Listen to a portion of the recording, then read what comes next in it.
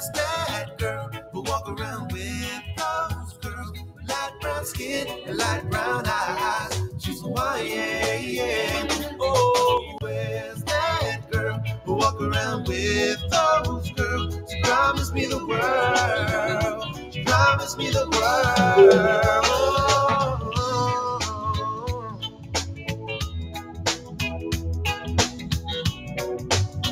How's it going, producer Eric? I miss my sweet home family. Yeah. I'm gonna have to restart the browser. Music and sunshine. Right? Oh. How about now? I can hear you. I'm proud to be Hawaiian. Light brown skin, light brown eyes. She's Hawaiian. Yeah. What I wouldn't give to be by side. Yeah. Where's that girl who walk around with those girls? Light brown skin, light brown eyes. She's Hawaiian. Oh, where's that girl who walk around with those girls? She promised me the world. She promised me the world.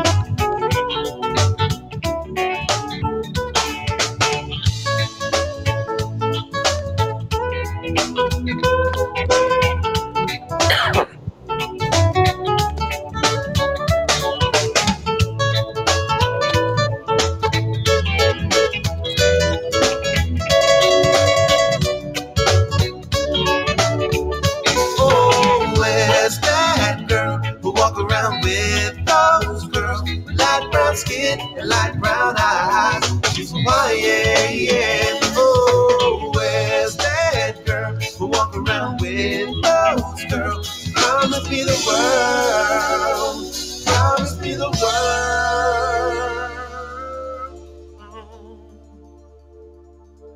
All right.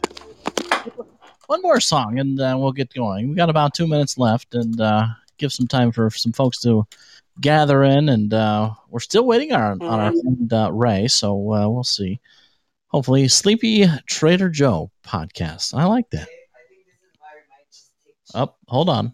What's that? I said maybe this is why you just take cheap finishes and go buy third-party ones. Oh my God, what happened? Oh my God, Big Sexy is showing me why you take cheap finishes. Because sexy. That is very sexy. Yeah. No, I agree.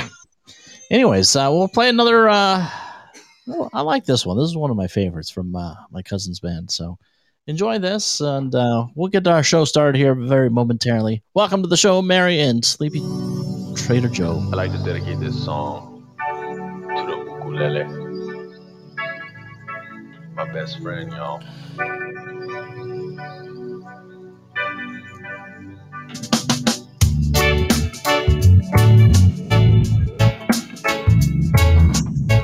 Hey, VP.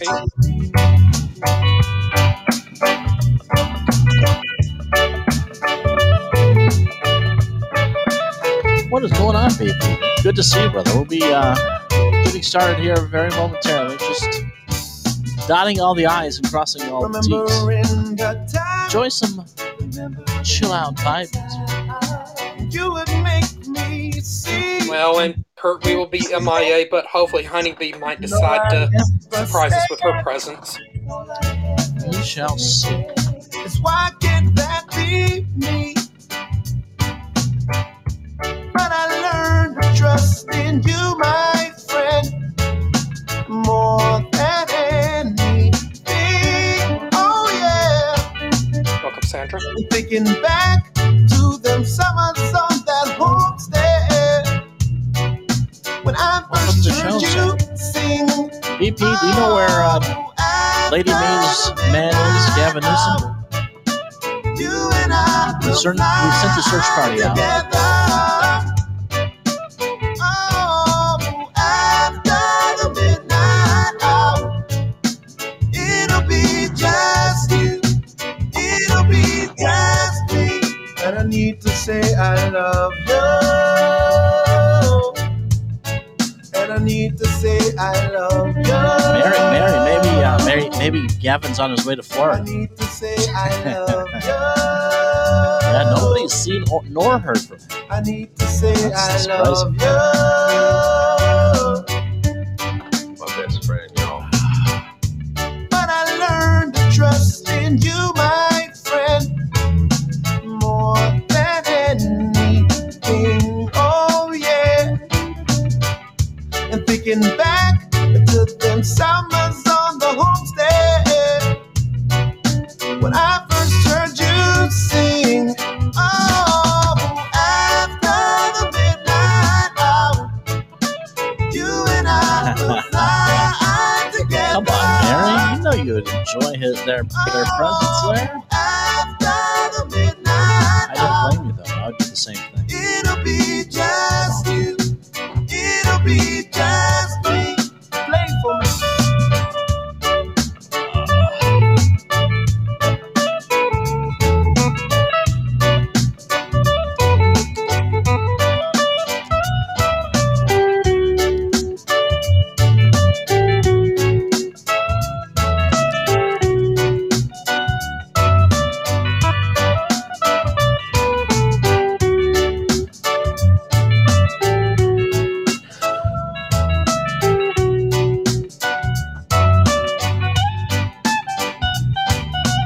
After the midnight hour, you and I will fly together. Oh, after the midnight hour, it'll be just you. It'll be just me. And I need to say I love you. And I need to say I love you. I need to say I love you. I need to say I love you.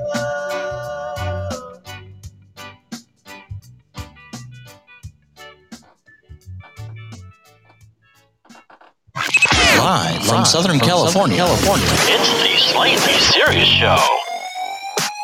The Slightly Serious Show. The furthest thing from serious.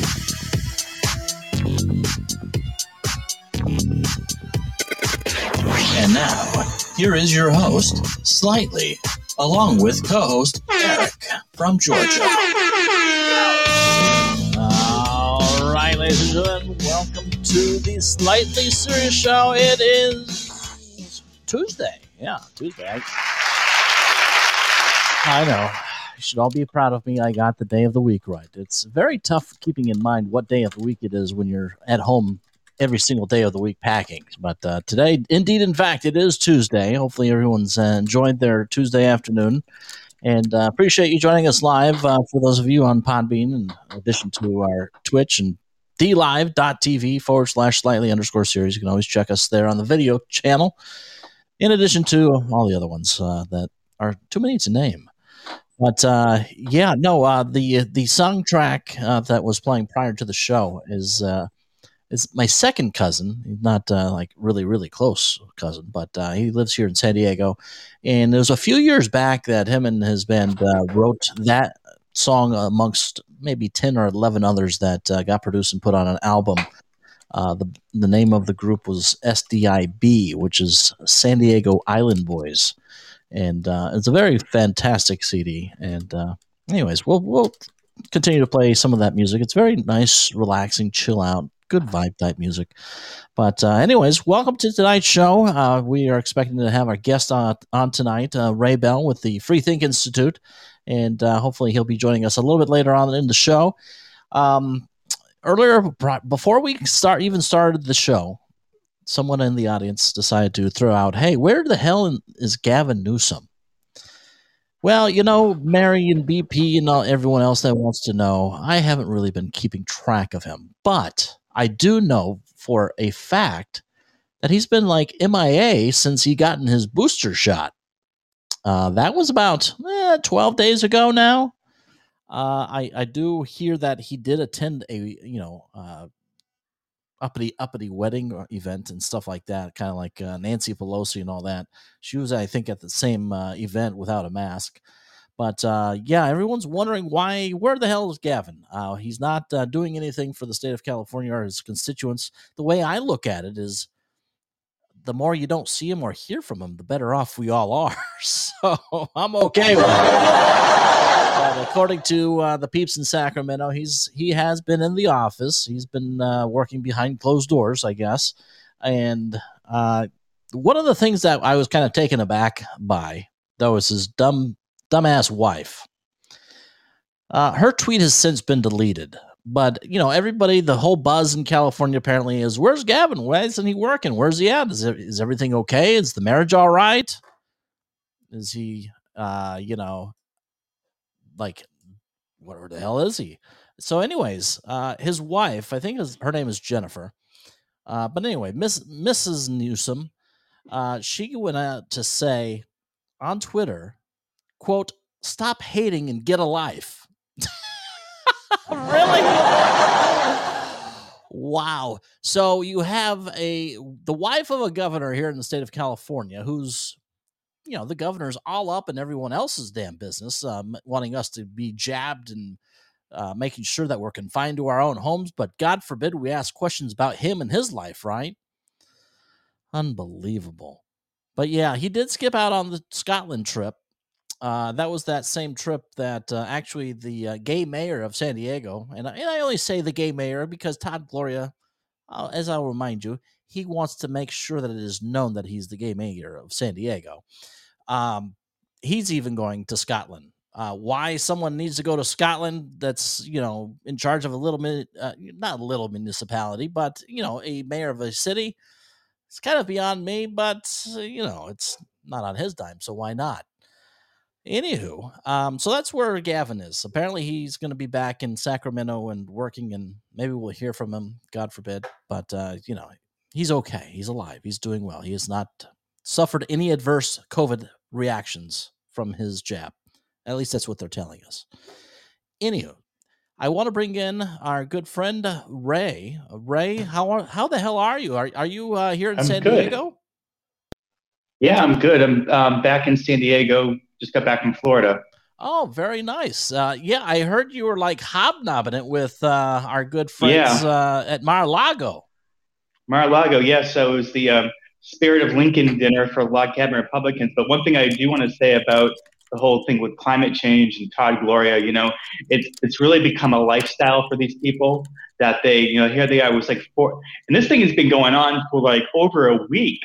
I mean, this is like the longest conference I've ever seen in my life. I mean, but that's when you have unlimited amount of money and you don't really have to work. I mean, when I go to a conference, we have 2-3 days because everybody's back to work and make a living and do all those things. But this thing is going on and on forever. But it's a lifestyle. So there's the mayor of San Diego, the governor of California was supposed to be there. And I'm sure there's a whole other bunch of, Democrats who are in local office that attended because it raises their profile. And again, it's part of the lifestyle. So, well, anyways. And a quick question, and just to get an opinion from you. Yeah. I mean, obviously the politicians love to travel whenever they can. It's on the taxpayer dime anyways. Don't you really think that something really is going on with Gavin for him not to go? Yeah, it's so strange. I mean, I don't buy the story that, his kids were mad that he was going to be away, he wasn't going to be trick or treating. So something is going on there. Now, I heard he either made an appearance today or issued a statement or something, but, there's all sorts of rumors going around. But, it's kind of weird that he coincided with him getting the booster shot and that, it's very plausible that he did have a reaction to it or something. It's very strange, Well, and there was a lot of speculation. And there was a lot of speculation that it might have to do with his marriage. I mean, after his wife going out and tweeting stop hating and get a life. Mhm. That's kind of harsh. I mean, something going on at home, you think? Probably, and then she had to take. What was very interesting. Then she took it down. I think about um, 10 minutes after she made it. So something happened. Someone told her to take it down. So there's definitely a conflict going on in that household at the very least. Yeah. Then again, if I live with Gavin Newsom, there'd be conflicts every night. So I understand. Exactly. So tell us about your trip in Mar-a-Lago. Did you get to meet the big Yes. guy, or you know? Just got up close and got to say, hi and so forth, and a little chit chat. Couldn't take a picture with him because it was it's $25,000 to get a picture with him or Melania. So the Secret Service wouldn't let you get a picture with him. But I did get to see Roger Stone. I spoke to him, and then I was also surprised to see Suzanne Summers there. Oh, wow. So I got to meet with her and talk to her, and she was really, really nice. And Janine Perro, I got to speak to her. That's a whole nother story, which I probably I'll have to skip that story. I'll tell you offline one day, but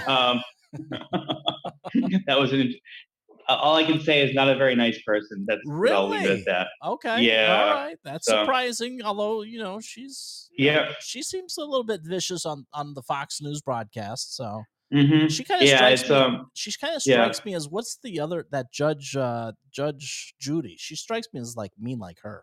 A little bit, yeah. There's definitely that same streak was there. So, Melania got an award from Log Cabin Republicans. Also, Rick Grenell got an award from Log Cabin, the Game Changer Award, for all his different work that he's doing. They announced that they're going to do a partnership with the RNC called it's something Pride, but they're going to be doing something with the gay community.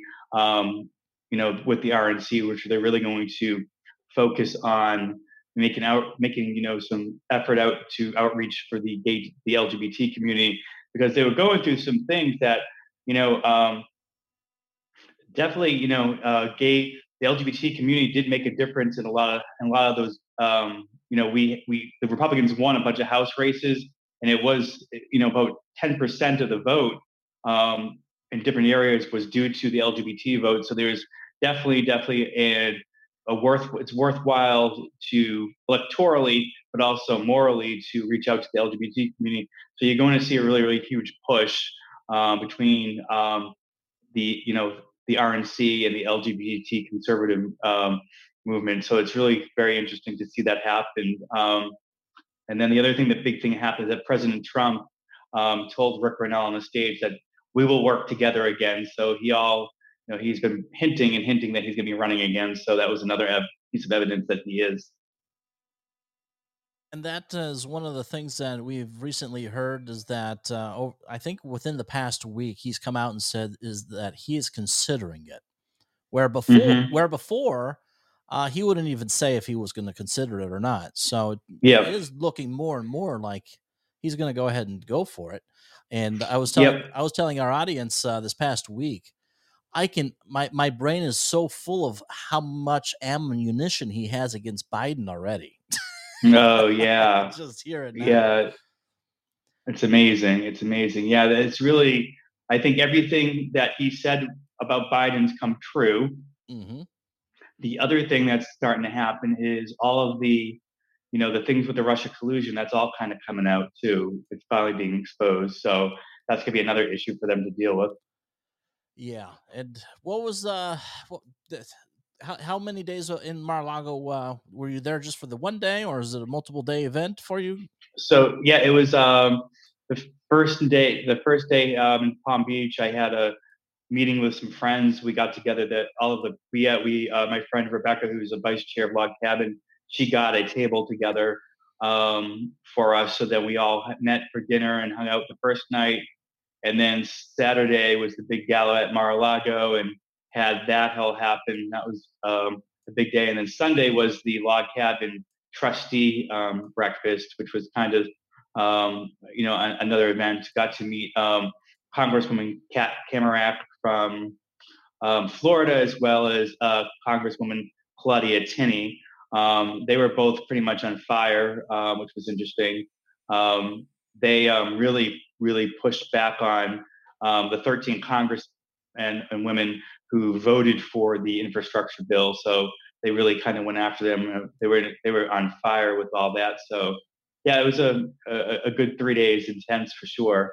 What do you think? Is there going to be a lot of blowback for those 13 that voted for this infrastructure bill, in your opinion, next year coming up at I do. midterms? I do. I think a number of them are already got primary challengers, or already have people looking to primary challenge them. I don't know if you know Scott Pressler, who's very big. He does a lot of voter outreach.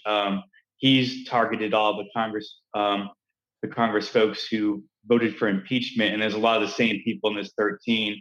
So he's got to probably double down on those efforts to primary challenge. He's been very effective with what he's been doing. So I've always said he's the hardest working person in grassroots politics for sure. Now, unfortunately, there's a lot of crap that's spewing the American citizens' way right now. A lot that we're going to have to deal with prior to the midterms. I mean, you can talk about what. Well, let's share your opinion with our audience about what you think about the infrastructure bill. Do you? Well, I mean, yeah. I mean, I think it's what it is. It's a sham. It's only 110 billion of that 1.1 trillion is infrastructure, actual tangible infrastructure, roads, bridges, all those type of things.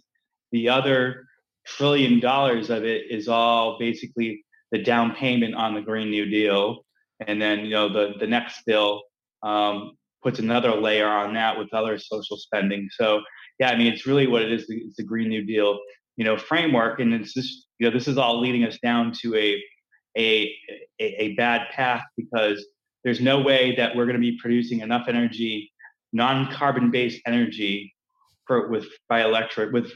without using fossil fuels. It's not possible. There's not enough. And this is what I don't understand, why people keep going down this path. There's not enough land on the planet to put enough solar panels and windmills. Even if those were all working perfectly, we would need basically, for California, you'd basically have to go take over another landmass the size of California to put all that to power the state. So it's not really possible, and certainly, I don't think it's going to be possible in 2035, which is really not that far away, which is really 14, 13 years away. So this is heading down to another road of disaster. So I think people are going to really push back on this, because energy costs are just going to keep going up and up and up. Well, and I was talking to a couple friends of mine the other day, and the big push about going green, getting a car that runs on either battery or an electric car, so we can all save the planet and all that. Which I understand their concern there. But what happens when you start having everybody switch over to electric and hybrid style of vehicles? Oh yeah. Government loses out on a lot of money. That wonderful gas tax that they get here, especially here in California. Yeah. And so, what better way now? The government's like, and I don't think it's just a California thing. I think the federal government is looking and seriously considering a mileage tax for all of Americans.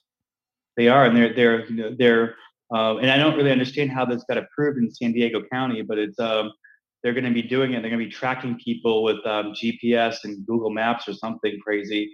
But that's what they're doing. Yeah, no, that's the whole thing. The other thing that's really interesting. So I just registered my car, and they didn't send me my stickers. They haven't sent you your stickers yet?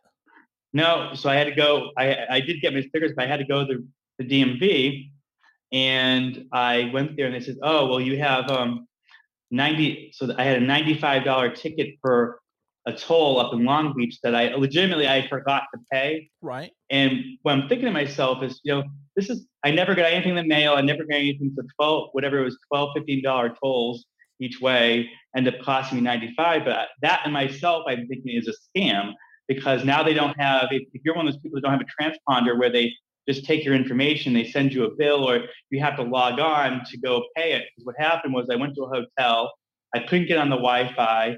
I said, okay, then I had to get to a dinner. And I'll do it when I get home, and then I forgot about it. But I think it's a trap. So now you add this. So now they have this whole system because in Massachusetts, if you don't have a transponder, you go through the tolls, they send you a bill. And if you don't pay the bill, then they rack up the whole thing. So I think it's a whole scam. So now they've got this whole scam going with tolls. Well, why not doing the same thing? Since they can track people on one road, why can't they track people on multiple roads and do a mileage tax? So I think that's the next thing. Well, what I was thinking this is like a perfect opportunity for entrepreneurs, because how I feel about it, how I think they're going to track it. I don't think they're going to use the GPS. They might, but I think they might have it to where, you know how every so many years, if your car is old enough, you have to go in for a smog check, and it has to be like here in California, the people doing the smog have to be registered with the state to do it. So they're just going to make you go in and drive in to record your mileage, and they'll send it through. Yeah, yep. Yes, I see some opportunities there, but there is. We'll talk off the air about those. Yeah. But yeah, that's and that's what's crazy to me is, like, you know, they try to get everybody to switch. You know, gas powered cars bad. Go save money over here, and then at the end of the day, they're going to screw you either way, because now you're just going to pay a different tax. And like you said, and I've been saying this all along, once everybody makes that transition to electric, wait till you see the electric prices skyrocketing because of the demand. I mean, let alone if they can keep the power on in California. I mean, hell, in the summertime, they turn it off half the time. Exactly. Exactly. Goodness. Well, I don't know if I shared with you or if producer Eric had shared, but I'm getting the hell out of California. Yes. Where are you going? I'm moving away from Governor Newsom. I'm going to the state of Nevada. I'm going to be going to Las Vegas, and we're going to start up a new business out there. We'll continue to keep our business here. I don't know, but we are. But yeah, no, I'm just tired of the politics. The housing market's just outrageous out here, and yeah, it's just too crazy. And you know what's going to continue going up, because pretty soon, with all the immigrants coming in and collecting $450,000 before passing go. Oh yeah, exactly. They'll be able to buy all the houses they want. Right, exactly. I mean, how is it? And over the weekend they questioned Joe Biden. Joe Biden lied about it for a while until he got caught about it. And now the truth of the matter is that the Brandon administration is talking with the Department of Justice to negotiate a price. Yeah. I mean, how is that? I mean, how is that even constitutional, giving American taxpaying dollars to criminal immigrants that are not here legally? Well, exactly. I mean, it's like in any sort of, like, it's very rare, but in any sort of like tort law or anything like that, if you have a torturous claim, you're breaking in the middle while you're breaking the law. I mean, usually that gets thrown out. You're not going to get compensated because you get injured during doing something illegal. So that's the thing that really I don't understand. It's an outrage. I think it's just it's one more outrage that I think people are. So I think people are really starting to pay attention more than ever.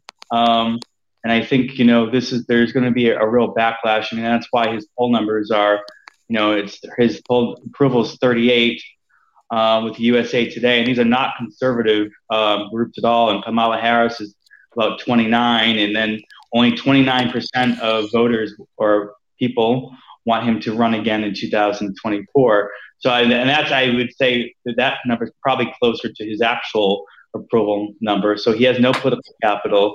He has, and the other thing too is he was never a good candidate for president.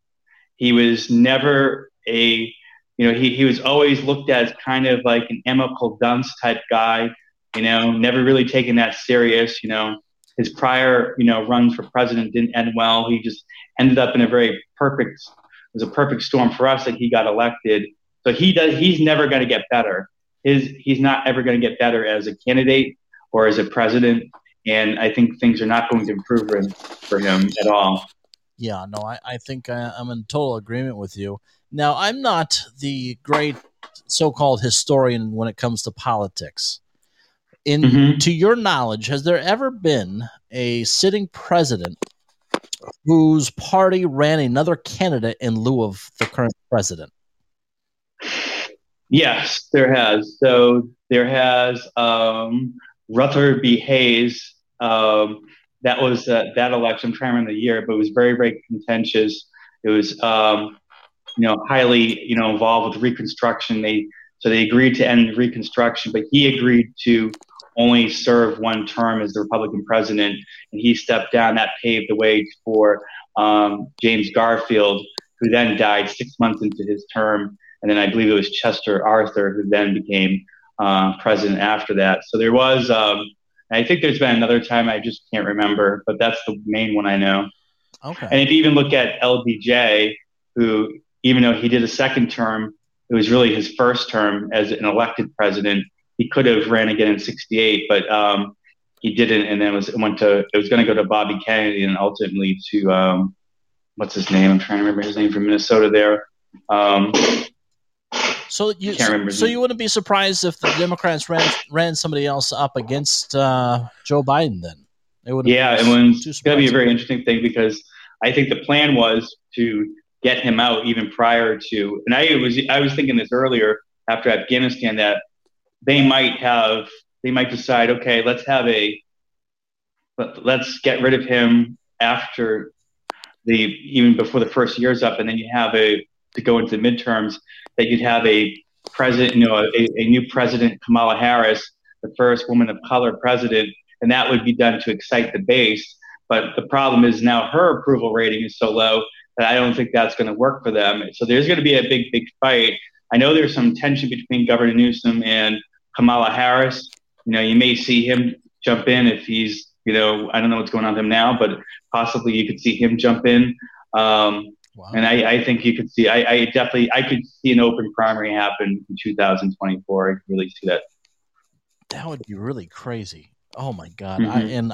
I don't think I really want to see Governor Newsom run for president. No, I don't want to see him either. God, that would defeat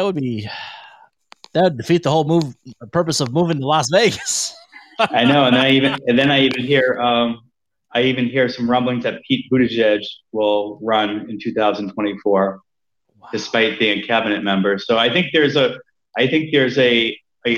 war in the Democrat Party that's been brewing for a long time, and it's now starting to spill out. And you see it in the fact that they're unable to look at the lesson that just happened to Virginia. You now see them; they are okay. Instead of taking a step back and doing what Bill Clinton did and saying, you know what, this far left is not working out. We're going to really, really lose. The opposite's happening. And this is kind of even what happened with Obama. Obama never really kind of moderated, but they're really doubling down. And you have AOC say, well, Terry McAuliffe lost because he wasn't woke enough. He wasn't progressive enough. So, keep doing it. Now they're doubling down on the vaccine mandates. They're the Fifth Court of Appeals, said the vaccine mandate is probably unconstitutional. They gave injunctive relief, and the Biden administration says, just ignore it to the businesses. We're going to move forward with this vaccine mandate. So it's really something that is, pretty amazing that they're going to double down, but they're going to double down right off a cliff. That's what I see. Yeah, I think so. And one of our viewers, listeners in the chat said he's all about AOC for president. He did put a laugh out loud after it, but yeah. Mm-hmm. God. I think what you're going to see with her is she's going to end up primary challenging Schumer. And I think the progressives, and especially if this reconciliation bill doesn't go through, which I don't think it's going to go through, they're going to be so angry, and they're really going to truly believe that it was because the Democrats weren't progressive enough. So I think they're going to take the gloves off and go after the establishment Democrats, and I think you're going to see a war. So I think you're going to see a whole bunch of things happening. This whole administration was built on a lie, and a big lie like that can only sustain itself for so long. and before it unravels and oozes all over the place. And that's what it's doing. It's oozing all over the place. Yeah, I mean, I think we're looking at a potential civil war within the Democrat Party itself, and it's just going to be a big. I mean, it's already a mess, but Definitely.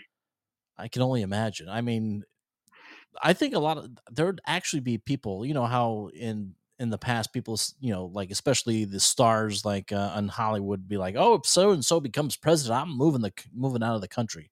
I actually think Yes. that if AOC did become the president of this country, that people would actually leave. Oh yeah, you'd have to. You'd have to.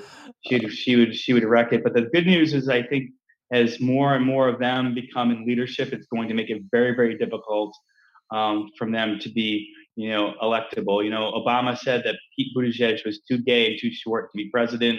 Um, you know, they were very concerned about Bernie's elected being how unelectable he is. So now you're doubling down on that wing of the party and just keep going. Yeah, no, it's the entire party is just a joke, and especially when you have these Green New Deal folks, and Oh yeah, what do they call them? Themselves the Squad. a squad. Yeah. I mean, the only place that I really and this is more of a joke than anything that AOC would be very successful in, and I'm telling you, she'd strike it rich if she created an OnlyFans page. She'd do really well, I'm sure. But Exactly. that's how the cookie crumbles. So where do you think we go from here? Obviously, I'm going to go out on a limb. With Virginia going the way that it did within the past week, they take back both the House and maybe the Senate. Yeah, I think so. I think you've got a potential of 60 seats that they take back in the House. The House is really, really simple because I think you only need 4 or 5 right now. I think I even think the Democrats know that it's probably a lost cause because people don't like that. I mean, because if you think about an amazing thing is, the Republicans gained back, 17 or 18 seats, even though Trump lost. And if you looked at the polling, is the, moderates and so forth, independents really hate this Congress. And that hasn't changed. It's only gotten worse. It's even gotten worse for Biden because in Virginia, you saw, you know, Youngkin won independents by 19 points. And you go back last year, that number was flipped over that Biden won, I think, independents with like 15 or 16, with the percent. So it's flipped around. So that's not going to bode well for them. So I think what they're trying to do is to hold on to the Senate. But you've got really vulnerable seats in Arizona, Georgia, trying to think. Nevada is very competitive, and there's one in New Hampshire that's really, really competitive. So those are 4 seats. So they could really win 3 or 4 seats. And I think that's what the Democrats don't want to have, and that's a nightmare scenario for them. Yeah, no, it definitely is, and it's surprising to me how Nevada has become so, and probably because so many Californians are moving there. That's probably has a lot to do with it. Yeah, But and a lot of it's too the big it's Vegas has become very, very corporate with the casinos, and you've got this woke mentality of corporate America in there. But I think what's happened now is that they see what happened. They had their businesses locked down for 1.5 years, and they're still dealing with mask mandates in Las Vegas. Oh, I'll tell you though, I was in Las Vegas about 3 weeks ago at the last week in October, and I didn't wear a mask. I walked around. I stayed at the Red Rock Resort, and I didn't wear a mask, and nobody said anything to me. oh So wow, yeah, I was I was where was it? Was it the Bellagio? I stayed at one of the casinos on the Strip, and if you're staying there and going, through into the casino and up the elevators to the hotel room, the security officers are pretty sticklers on it. But yeah. we'll see. That's what I couldn't believe. I was talking to a couple there while we were visiting out there, and we got into the conversation of this whole mask mandate Mm-hmm. inside the casinos. I'm like, yeah, here I am. I'm moving from California, which Mm-hmm. doesn't have any mask mandates, to Mm-hmm. supposedly a more conservative state where I'm I forced to know. wear a fucking mask. I know. Kislyak, the I'm governor like, there, but should we rethink this? But you know what? From a broad thing, I mean, we all know that Las Vegas, it's kind of like Hawaii. if there's no tourism, there's no life in the city. There's no life. So I kind of understand, hey, we need to do this. We need to make sure that we're not spreading diseases, this and that. So I kind of get that. But one of the things I was watching a video the other day, and it has the same thing to do with, the housing crisis here in Southern California, and actually probably all of California, how the average person with the wages that they make in the state of Nevada, they can barely afford to pay rent, let alone buy a house. And so I'm thinking in my mind, is this like the stepping stone to where we're going to start seeing the same type of politics leaning more towards the left? Like, oh, well, we need to increase wages. We need to do this. We need to give this away, that away. Is that the stepping stones to that? It could be. I think one saving grace is that there's definitely a culture of, there's no income tax and everything. So it takes a real long time to get up to where California is. But, these things always happen incrementally, when I've been in San Diego, 16 years. And when I first moved to San Diego, comparative to big cities like Boston, to San Francisco, to Los Angeles, rent was pretty cheap. Right. Back then, you could actually get in really high end areas. You could get a nice one bedroom for $1,000 a month. That was pretty amazing. And now it's $2,500. So it's changed a lot. But it's one of those things that just starts and like boom. But I think one of the things that will happen is, the wages, that's a hard thing because, I know because my company's based in Las Vegas and we pay people a lot less that are living in California. So hopefully hopefully business will naturally bring that up. Right. I think housing in Vegas will stay stable. It won't go too crazy because they're just building and building and building and building there. So they have like an infinite supply of housing. So the one thing that they're having problems with, and I know the governor of Nevada is working on, is in order for them to continue expanding as far as the housing market and whatnot, is they need the federal government to continue to release land to them. So that's the one thing they are up against, but it sounds like they're starting to get more pieces at a time.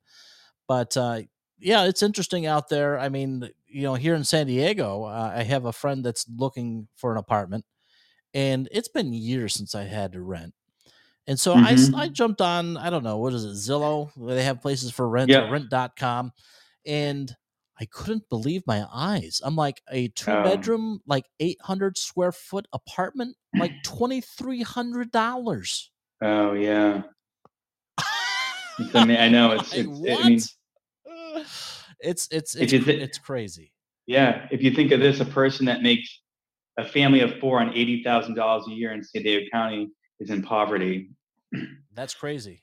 To the rest of the country, that's just outright. That's like nuts. But it's a fact of life here in Southern California. It is a fact of life. Yeah, it goes up to about in San Fran and up into Silicon Valley. It's $120,000. If you're a family of 4, you're in poverty. That's crazy. That is crazy. Wow. Well, I do have a lot more questions for you, and we'll continue to keep the conversation going. We're going to take a short break. Just for those of you that have joined us, we're speaking with Ray Bell, young man from the Free Think Institute. We'll be right back right after this. You've been listening to the Slightly Serious Podcast. If you haven't laughed, been offended, or engaged, then turn up the damn volume. Be sure to follow and catch us weeknights at 6:30 p.m. Pacific. Wow, is that? I love the picture, but anyways, producer Eric, how's it going? I'm doing very good. I don't know if if you lost him there for a minute, but I'm back. he's still with us. Oh, he's back. Yeah, I think James may take calls from podcast friends here on Podbean, or anybody watching on the video stream. They can dial 702-708-2855 if they have any questions regarding the event your ad or any other topics we've been discussing this evening. Now, one of the things I wanted to talk to you about, going back to your trip to Mar-a-Lago, what is the feeling? What is the sense of the Republican Party embracing Donald Trump if he were to run again? I think the grassroots is very, very excited. I think I think there's definitely, and it was all through everywhere I was there was, at the log cabin brunch in there. I mean, it was 700 people there, and everybody went wild. I mean, so everybody in that room obviously was going to be a big Trump supporter. You wouldn't really come there if you weren't.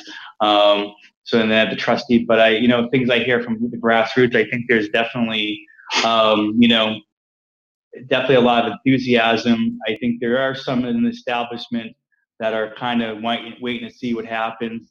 I think there's kind of a split thing with Youngkin's win that, okay, is Youngkin successfully, got the suburbanites who don't like Trump, and he was able to maintain the Trump base. And actually, he increased the rural voters in Virginia, which was pretty big. So now he's got a kind of a formula.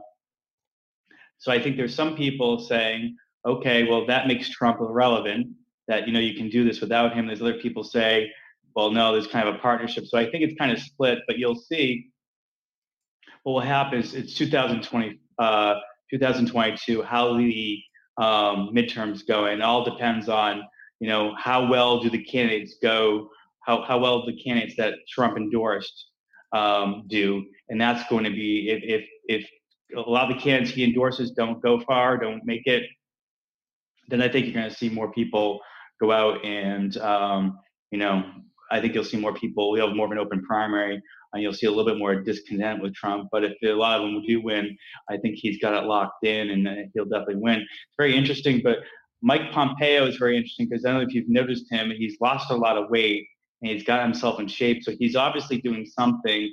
So I don't know. I'd be hard pressed to see any of the loyalists like Pompeo or DeSantis go up against him. So I don't know if Pompeo is getting himself ready for vice president or something. But I do kind of got a sense there is a plan for, Trump for 4 years, because he can only do 4 years again.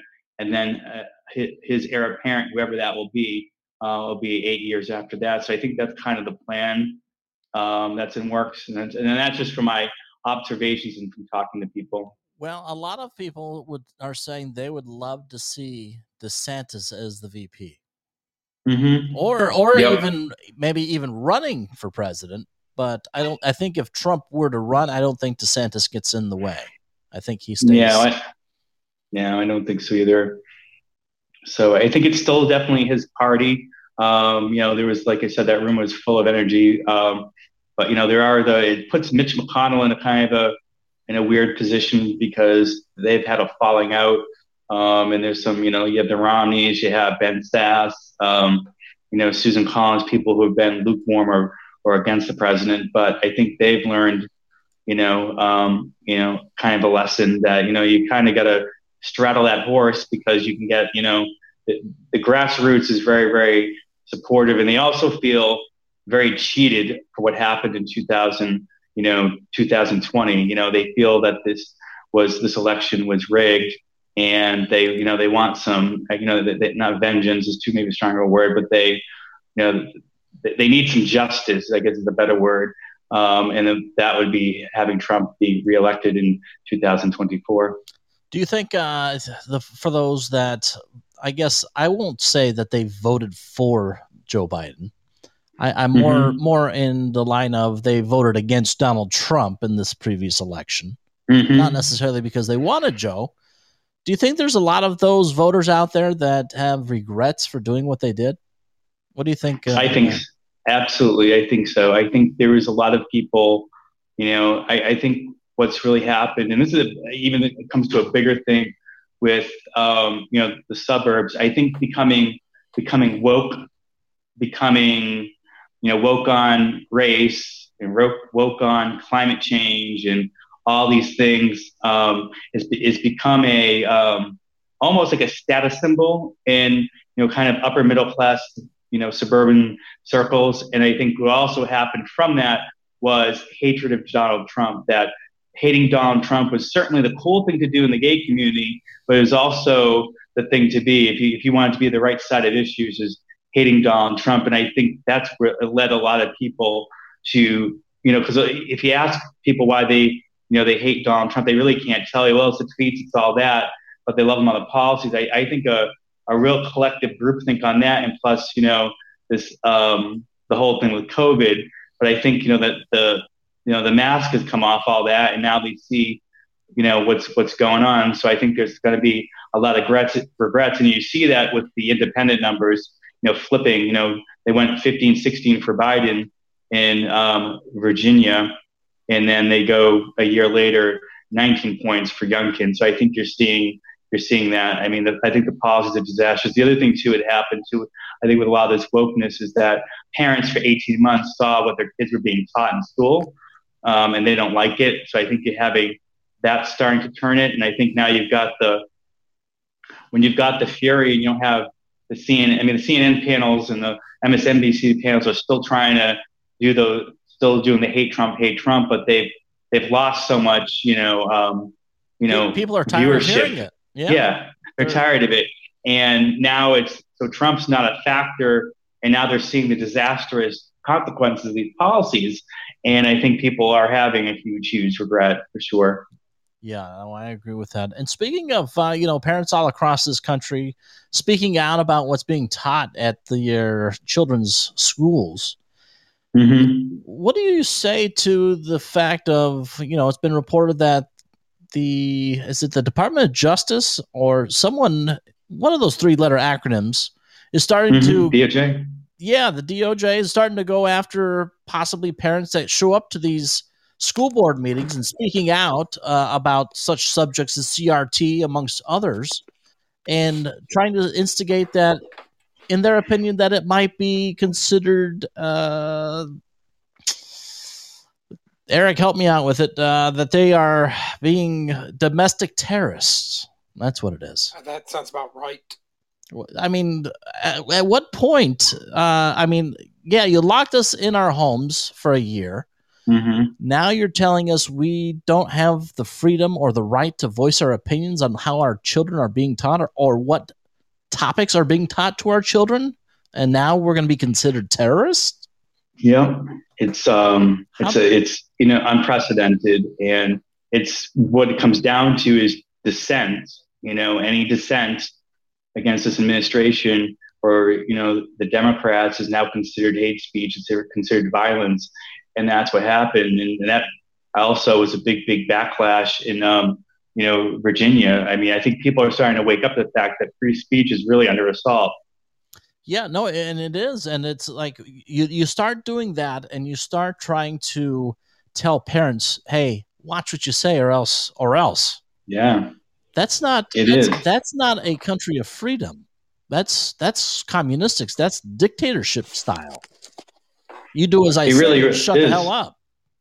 I think, a bigger thing it's all part of a bigger thing with the Democrats is that they're seeing, their power and everything is being held on by a thread because their policies and ideas don't work.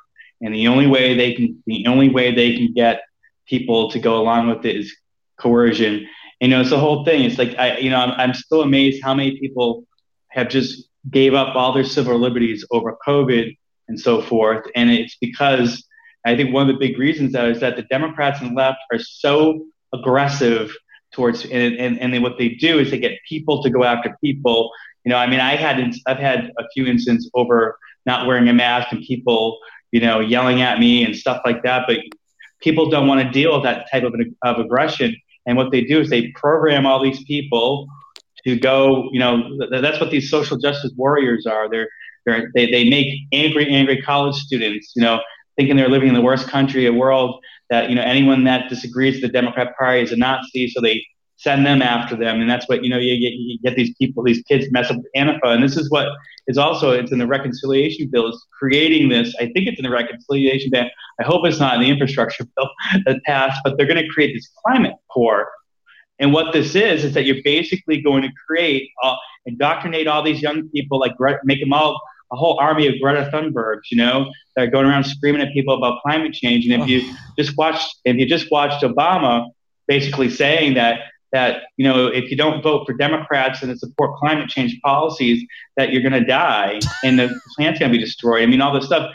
Someone who has, who lives on Martha's Vineyard on the ocean, there's always that disconnect with him. But that's what this thing is. This whole angry thing. So you get people all charged up and super aggressive, and on a local level, with your neighbors and all of that. Now you're going to deal with the whole core of kids upset about climate change. You've already seen it because you have all these millennials. There's always these stories of millennials. It's mostly end of those stories, but that they're not going to have kids because of climate change. They're not going to do this, and get all people angry, and it's all part of a thing. It's just all in this indoctrination. I think people aren't going to have kids because they're scared to bring them into such a society that we currently live in. I know. Reason. It's just gone off the deep end for sure. I mean, even if we went all green and, don't these people understand that it still requires energy? It makes no sense to me. I think my opinion is it's all a money grab. At the end of the day, it's not going to change the world. No, it's not. It's going to cause energy shortage, and it's going to get and this is the thing. It's like every policy with the Democrats is it means more burdens for you and I. It means higher cost of living, more taxes, less power. And then for the Democrats and the political class, it's more power, more money, and so forth. It's really the core of the battle we've been having for the last, I'd say, 5-6 years is what that's about.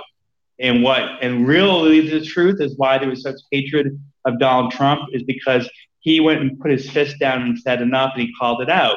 And he is probably the only billionaire that is, not woke. I think you have Elon Musk is kind of, toggles around, and there's maybe a couple other billionaires that maybe, but for the most part, the Bloombergs, Gates,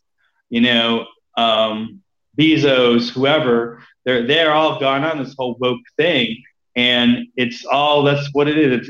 It's the little person versus the big person, and it's completely flipped over. The Democrat Party is now the party of corporate America and the wealthy billionaire class, and that's why there's a part of me when I hear all these outrageous tax plans to really to go after people who are worth $100 million or more. I'm almost saying, go for it because they deserve it because they're the ones that are causing all this. Yeah, no, I hear you.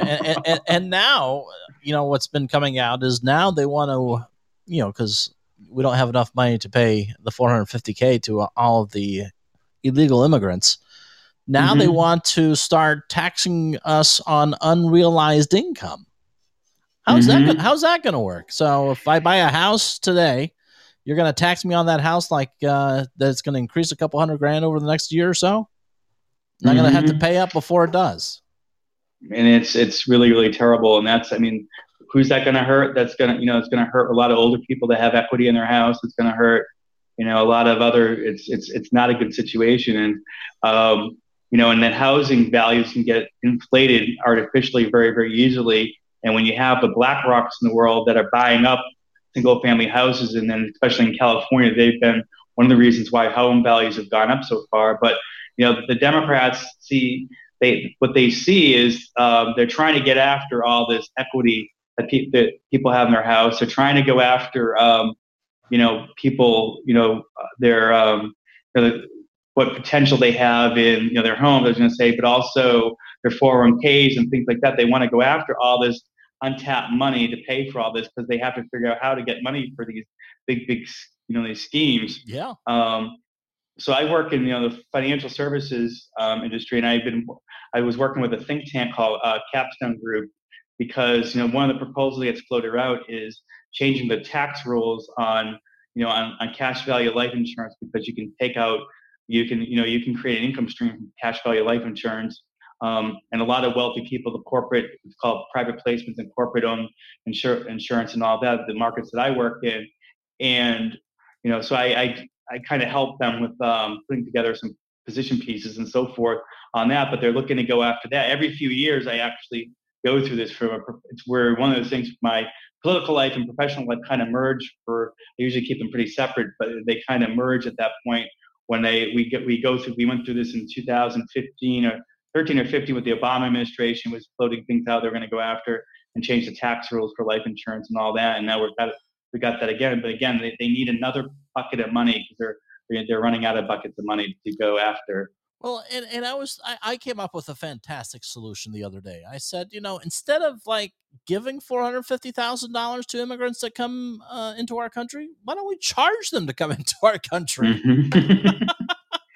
Exactly. I mean, yeah, it should be the opposite way around. But who am I? One of the listeners says, I don't see how they can implement taxing unrealized income. It sounds like it would be a paperwork nightmare. Mm-hmm. Well, you know what? They will do anything to get their hands on more money, though. Even doesn't matter how many trees it kills to get that paperwork. They're all about it. Right, and if you're a wealthy person, and not even that wealthy a person, but if you're someone that owns real estate, has rental property or anything like that, your tax return's already a nightmare. It's already a burden. I mean, I've owned rental property in my past, and it's not a fun process to do your tax return when you have that. So they have no problem just adding more paperwork on there. Yeah, no, like I said, if it has anything to do with them acquiring more capital, they'll do anything for it. Mm-hmm. That's the bottom line. Anyways, if anybody has any questions, feel free. You're more than welcome to give a call in. What was the one takeaway that you have from Mar-a-Lago?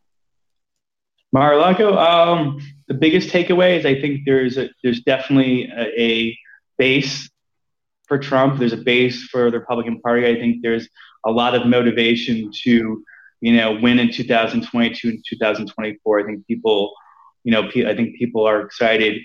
What was amazing about that event, I was being told there was only going to be, at one point I was told it was about 250 people coming and 400 people were coming, and there was about 700 people that were there. The whole main ballroom of Mar-a-Lago was completely packed. That's impressive. Very impressive. Now, out of that, those attending, what if you had to, just throw out a percent? What percent paid the $25,000 to have a photo? That crowd was probably I would say about 20. It was probably about 10 or 20 people. There was I did hear that I think it was for 75,000 a person, you got to actually stay in Mar-a-Lago. Wow. So I think that was Suzanne Summers and her husband were the ones that did that. So that was interesting. Hopefully they got a round of golf for that 75,000. Yeah. So I think they got the picture included in there. Oh, that's good. Yeah. But our table, our table, we had a VIP table, but the person that there was one person who paid for the whole table. I think she paid $25,000 for our table, and then she obviously got the pictures. Not us. I mean, that's obviously right. Yeah, she gets the picture, but you got to sit at the dinner table. That's good. Yeah, so I got to step close and got a lot of interaction, and got to be there. There was a pretty an amazing thing. I mean, how many people get to go to Mar-a-Lago? So right. That's I would love to go there. I'm jealous, I have to say. But it was a great weekend. And any one person in particular that you enjoyed conversation with that you could mention, or Suzanne Summers? She was just very, very nice. Just talked about it, and I just said, I was just amazed. I got to see her, and I gave her a hug, and we took a nice picture, and then we talked a little bit, and I told how much I loved Three's Company. And I was going to ask you, did you ask her about that and working with John Ritter and that whole cast and how all that was? Not so too much, but I did ask her, what is, being more conservative and everything in Hollywood. And I said, how does that affect him being a friend of Trump and all that? And she says, well, I got to be Chrissy Snow. So she's very, very proud of that role. And, she was very nice. That's the one. I mean, if for those of you that are old enough to ever watch Three's Company, I mean, that's probably another show that probably would be socially unacceptable nowadays. But, oh yeah, you just couldn't do it. I loved her in Step by Step. Yeah, Step by Step. Yeah, Sarah in Step by Step. So she was good. And then I had a nice conversation with Roger Stone, and he's always interesting to talk to. Yeah, like that. That's awesome. Those were my two main ones. but yeah, then I got to, just got to catch up with a lot of people I hadn't seen in a long time. So it was, overall good. There was just a lot of people and a lot of stuff going on because every time you looked, it was like, oh my God, and you look, oh my God, then you just realize where you are. It's just like it's a lot. That's awesome. No, I'm glad you got to experience that.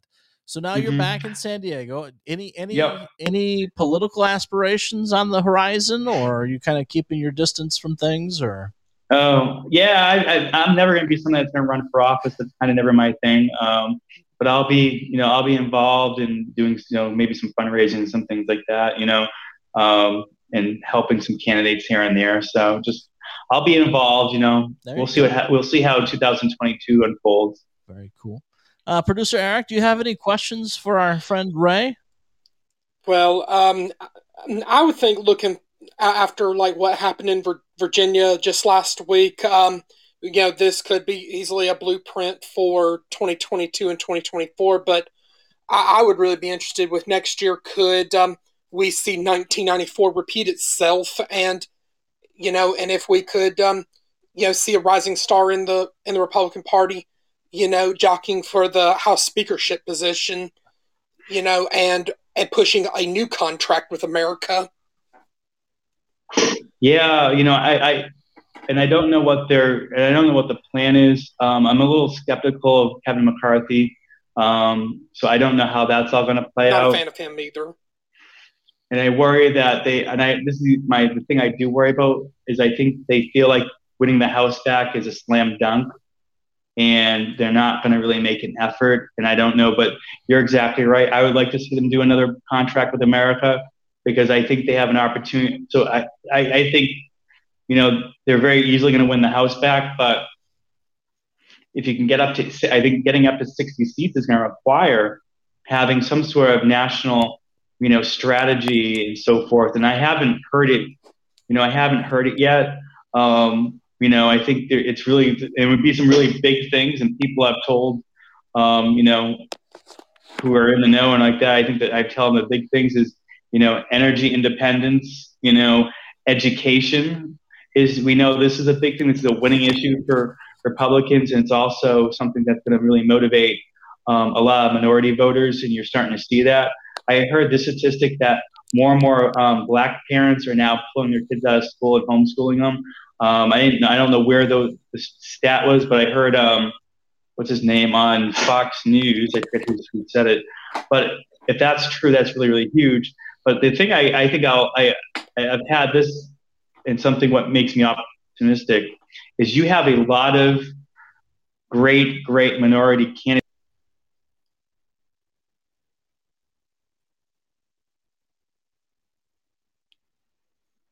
in Florida, Congresswoman there. She's Latina, and they're great dynamic people. You have Herschel Walker, who's going to be running in Georgia and so forth. So I think that there's a huge opportunity for a lot of minority, non-traditional Republicans to really start to rise up into the leadership of the party as a whole.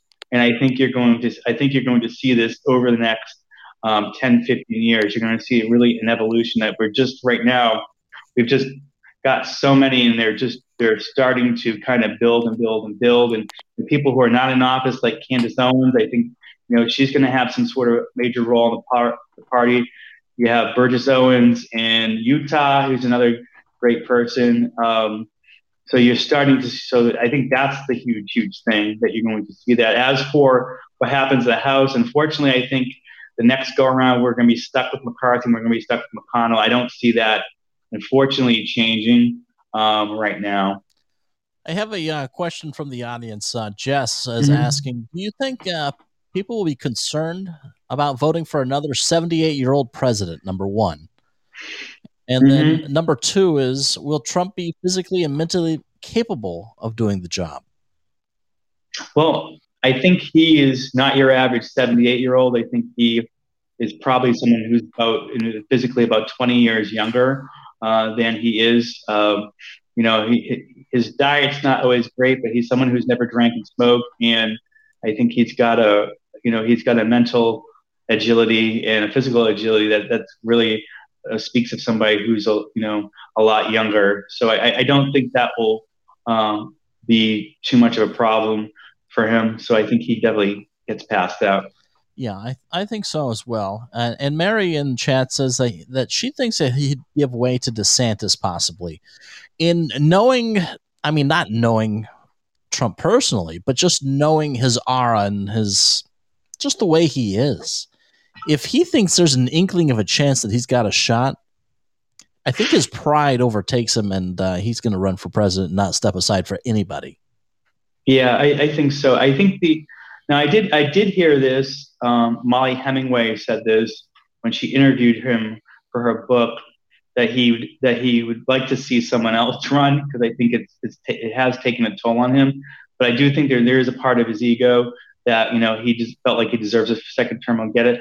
But I'll tell you, if it looks like if the midterms don't go all his way, and then there's really a movement for DeSantis, I think he would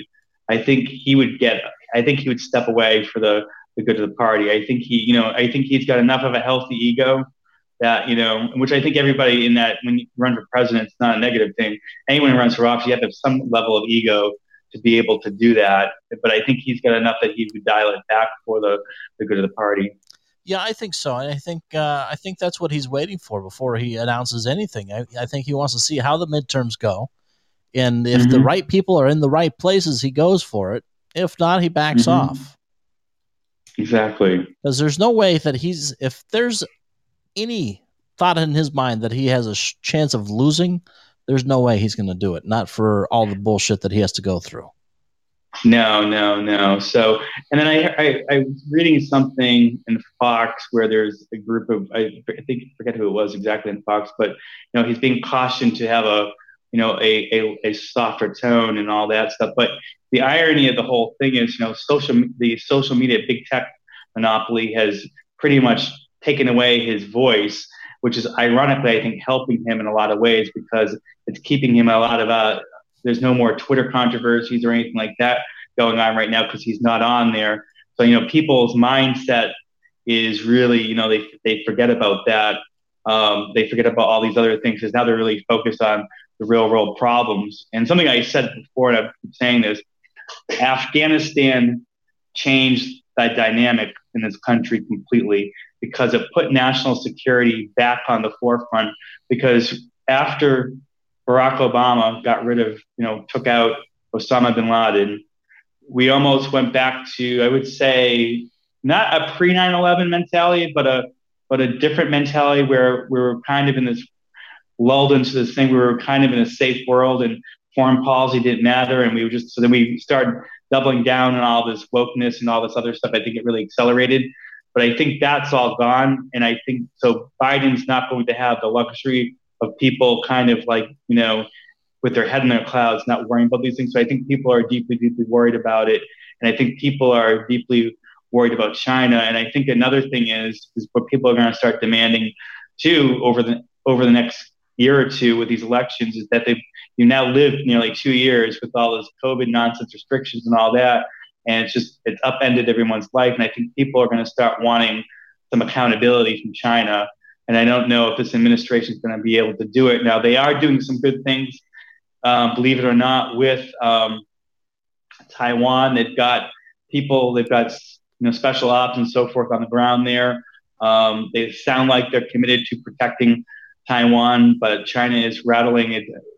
They're a saber. So I don't know if we end up going. I don't know if there's going to be a conflict. I think there is enough pressure from the administration, believe it or not, that Biden is doing this.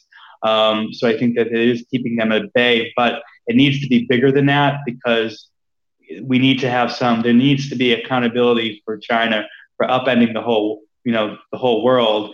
And this whole thing with the gain of function, research. And I was hearing from Rand Paul that they're working on so this, the coronavirus had had a mortality rate of between 1 and 5.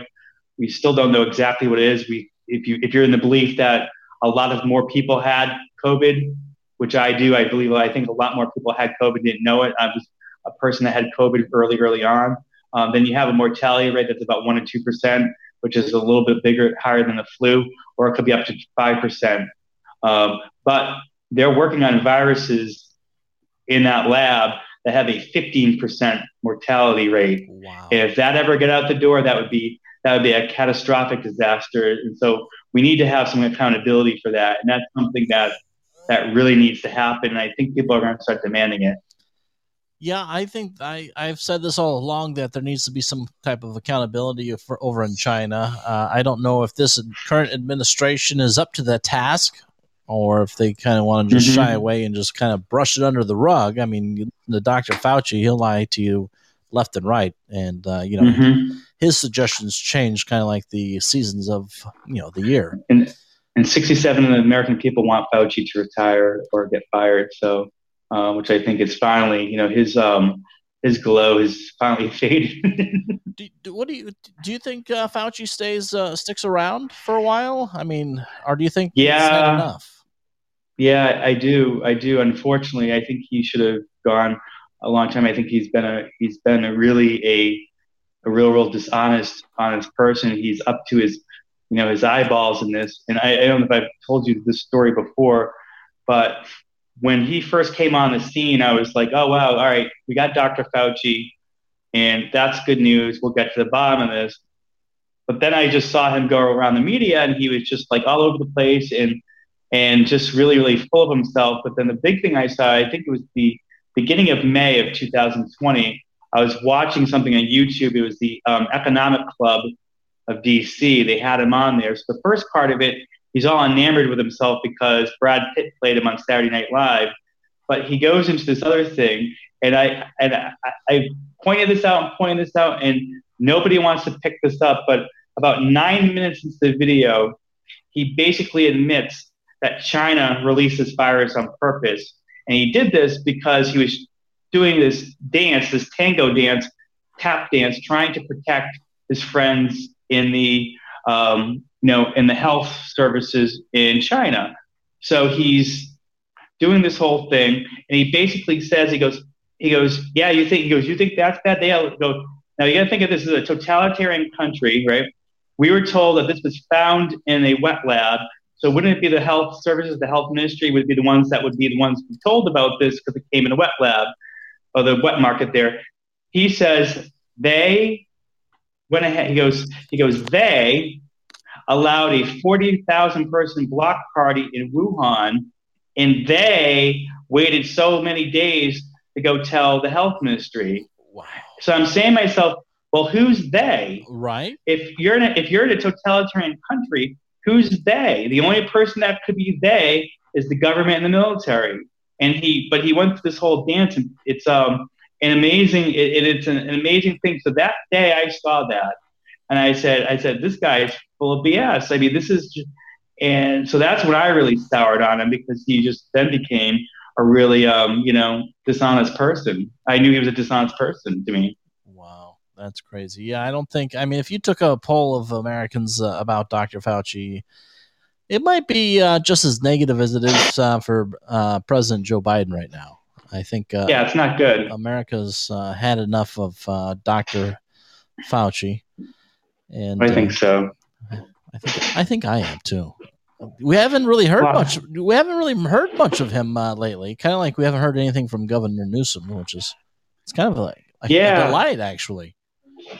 So I don't watch any news programs that Dr. Fauci would go on now. I listen to Clay Travis and Buck Sexton. They've asked him to come on, but he won't come on. So I don't know if we're gonna see him again. Sorry about that. I plugged my phone in. No worries. But yeah, I don't know if we're going to see him. I think he just got beaten up by Rand Paul once again. So I think he's, kind of laying low. And I think it's seeping in that he's up to his eyeballs in this gain of function. Yeah, well, at least something's keeping him busy. So that's the most important part. So the less we hear of him, the better it is for Americans across. I think so.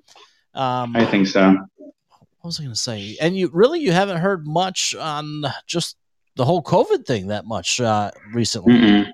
I'm surprised we haven't had a new strain. I mean, are Are we waiting for something to be going over here and then divert everyone's attention to the new strain all of a sudden? So there's a couple of things percolating. I read an article today that there's that deaths and hospitalizations in California are increasing. There's a bunch of new cases in Germany, and parts of China are under another COVID lockdown. So it's kind of funny. All these stories came out the day after they all started at the day after the election results in Virginia. So I said after I posted after that, I go, will COVID be cured after Virginia, or will there be a new variant? I don't know yet, but it looks like we have a new variant coming. Right? Yeah. So they're just going to double down on this stuff, you know? Yeah, no, and that's what I expect. I expect for things to go bad, and then we'll go ahead and introduce a new strain just to divert everyone's attention of what just happened. Mm-hmm, exactly. Gotta love politics. It's like life. Something always comes up, and just like with politicians, politicians will always come up with something else when they don't want you to see what's going on over to the left. Pay no attention to the man behind the curtain. Kind of like the Wizard of Oz. It is. It's very similar. It is. Well, producer Eric, any other further questions that you might have for Ray? Well, nothing else I can think of, but we definitely, Ray, have appreciated having you on, and then the previous episodes where we've had like colleagues of yours like Jim Dwyer and Archie Kennedy, Dave Largo, Dustin Freeland, and Peter Hurtados join us, and hopefully me and James and Pert, we look forward to having you and the rest of the Free Think Institute gang back sometime in the first quarter of the new year once James and his better half are settled in Vegas. Why does he have to be the better half? Why can't I be the better half? Just because it's an idiom. But we appreciate you coming on, Ray, and thank you. As always, you're always more than welcome to come on. We definitely appreciate their thank you for having me. And if people are interested in checking Ray and the rest of the Free Think Institute out, they can catch you over on Facebook still, right? Yep, the Free Think Institute, we are there. All right, and all right, a great bunch of guys working hard over there, fighting for free speech, freedom, conservativeness, a bunch of great shit. Absolutely. All right. Well, Ray, you have a rest of a good evening, and thank you. You too. All right. Bye now. Bye. All right. So that was really good, producer Eric. It was whoa, I see. Right. There we go. Now we're back on track. So that was Ray Bell with the Free Think Institute telling us about his fantastic trip to Mar-a-Lago. I'm fucking jealous. Why don't I ever get to go to Mar-a-Lago? I mean, I don't have the $25K to have a photograph with Trump, but I wonder if I can get a discount though. Without Melania, can we make it like 12,000? And for people to pay $25,000 to get like a photo op with Trump and company or certain celebrities that were there, I was like, is that even legal? I mean, I know some people would say that's a ripoff, right? Well, but I guess people got to maintain an image. Well, I'm sure it goes to a good cause. It probably will go towards his 2024 campaign or some charity or something like that. Mary says, let's see. Mary says, I heard he had a reaction. Oh, that was Mr. T. Mr. T thinks that Newsom had a reaction to the jab. We haven't confirmed that. We just know that he's missing in action and that his wife is pissed off. And she says, quote, stop hating and get a life. That's her message to you, Mr. T. That comes from Mrs. Newsom, by the way. Mary says, I will come up with the caravan, that a terror attack. Thank you, Ray. It's a contribution to something, yes. It'd be nice if it was a contribution to our damn show. That would be nice. Anyways, is anybody up for some damn trivia? Yep, but we'll start our trivia game after these messages. All right. Enjoying yourselves? Then please be sure to follow the show on Podbean and many of the other social media platforms, including Twitter at Slightly Serious, Instagram, and Facebook. Our podcasts are also available to download on many different platforms, including Spotify, Apple Podcasts, Pandora, Google Podcasts, and many more. All right. Welcome back. It's the Tuesday version, which means it's trivia time with producer Eric. Well, and we know Pertwee is MIA this week, and of course this is our final week on the D-Live, Twitch, and Facebook simulcast for a few weeks, but not to worry to our friends watching us on those video streams. We should be back sometime in the first quarter of the new year, but James, aka Slightly, and Big Sexy will keep you posted on the progress. But anybody who wants to play some trivia, you can call 702-708-2855, or you can call in through the Podbean app. We'd love to see who gets crowned tonight's winner. That's right. We'll see if Jess Duck can finally pull one off. It's been a while since she's been able to pull one off on everybody, but we'll see. Yes. All right. Our first question tonight. Our category is going to be, in this first question, geography. What is the name of Canada's national anthem? Slightly. What do you have, Isn't Slightly? it "O Canada"? That is correct, and Jess got it as well. All right. Way to go, Jess. Oh, and that can be sung in English and in French. Oh, I haven't heard the French version. I don't think I could sing it. Oh, Justin Bieber knows how to sing it. Trust me. Oh, really? Oh, he done like the first verse like in like an interview because he's originally from Canada. It's impressive. Huh. Mm-hmm. All right. Our second question category is music. What band reunited for the Hell Freezes Over tour? Hell Freezes Over tour. What the hell? Sounds like a heavy metal band. Looks like we have Man Cave saying the Eagles. Man Cave, aka Asha, got it correct. Wow, wait. Rest in peace, Glenn Clark. Way to go, Man Cave. All right, our next one category is animals. What is the world's fastest dog? Slightly. What do you have? I was going to say a wolf. A wolf is incorrect. No. Jess says greyhound. That is correct, and the same name as the tour bus company, and leave the driving to us. I've never ridden in a greyhound. Anybody ridden in a greyhound before? Oh, interesting. All right, so Jess is taking the lead. All right, moving on. Our next category is literature. What novel is set on a desert planet inhabited by giant sandworms? Oh my God. Giant sandworms. Mary says Dune. Mary got it correct. You're a little late on the typing there, Jess. Come on. All right, Mary. No, Mary. I always have problems with her name. Anyways, you're on the board, Mary. Like Mary with an O at the end is what I would say. Mary O. That's right. All right, our next question category is sports. Ooh. Who was named 2021 World Series MVP? Oh my God. I know it has to be an Atlanta Brave. I gotta think who it would be though. World Series MVP. I think the pitcher. Oh God, what was it? Who was named 2021 World Series MVP? Slightly. I think I know it. What is it? Jorge Soler? That is correct. Yeah. You know you love baseball, Jess. And Man Cave, you get a point as well. So there you go. We have a three-way going with Jess, Slightly, and Man Cave all at 2. But you're not too far behind, Mary. All right. Our next question category is general knowledge. What rank is the U.S. Army in just above the rank of first lieutenant? Slightly.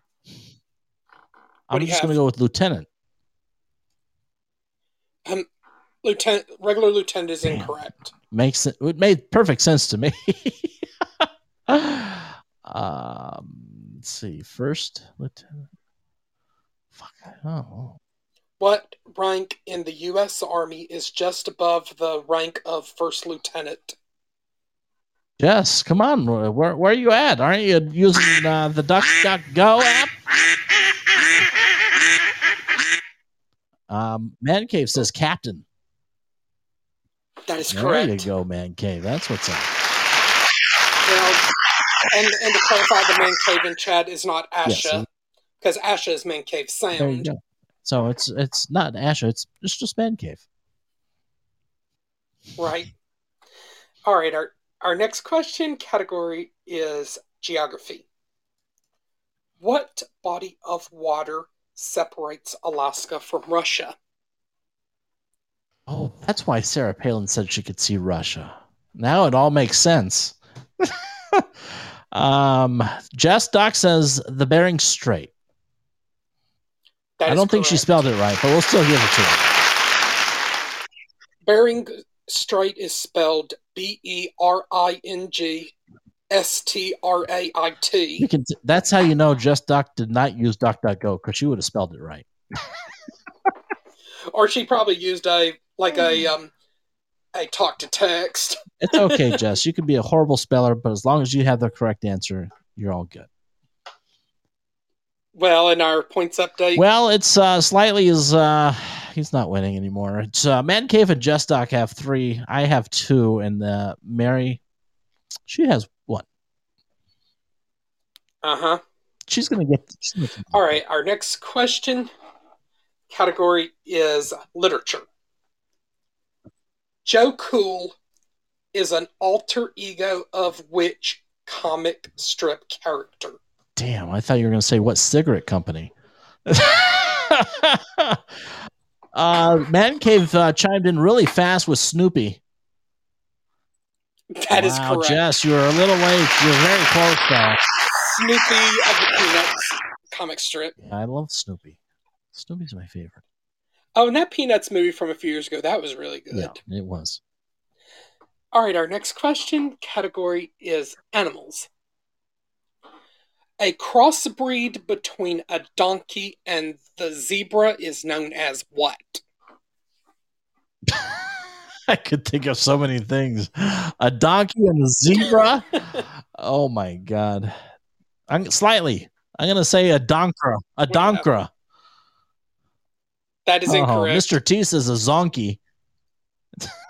Mr. T. Oh, I thought it was going to be Mary's answer. She said, you call it an ass. Mary, I think I'm going to get that. Well, an ass is what you call a male donkey or a jack. Well, I like her answer. I'm going to give her. But a female is called a jenny. So a zonk.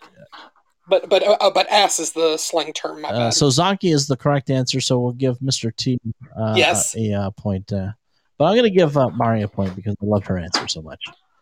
All right. Yeah. Could that be the dumb answer of the night award?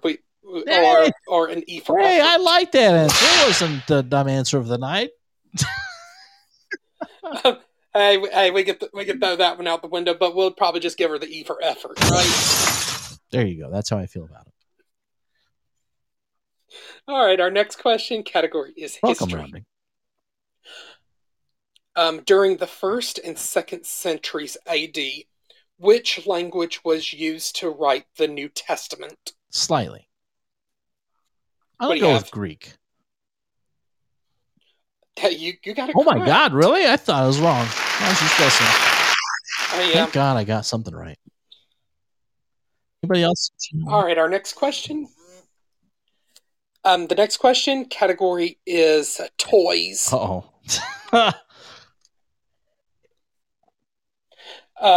What toy company is the world's largest producer of tires by number of units, producing more than twice as many tires as Bridgestone?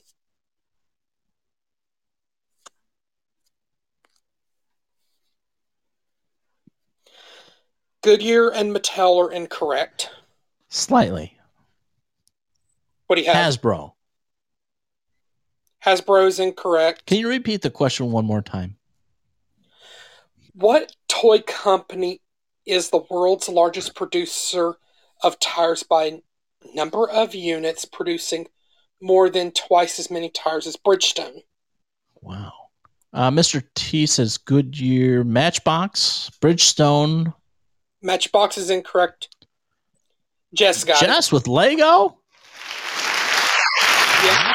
700 million to be more precise. Holy crap. Did you say 700 million? Oh, yeah.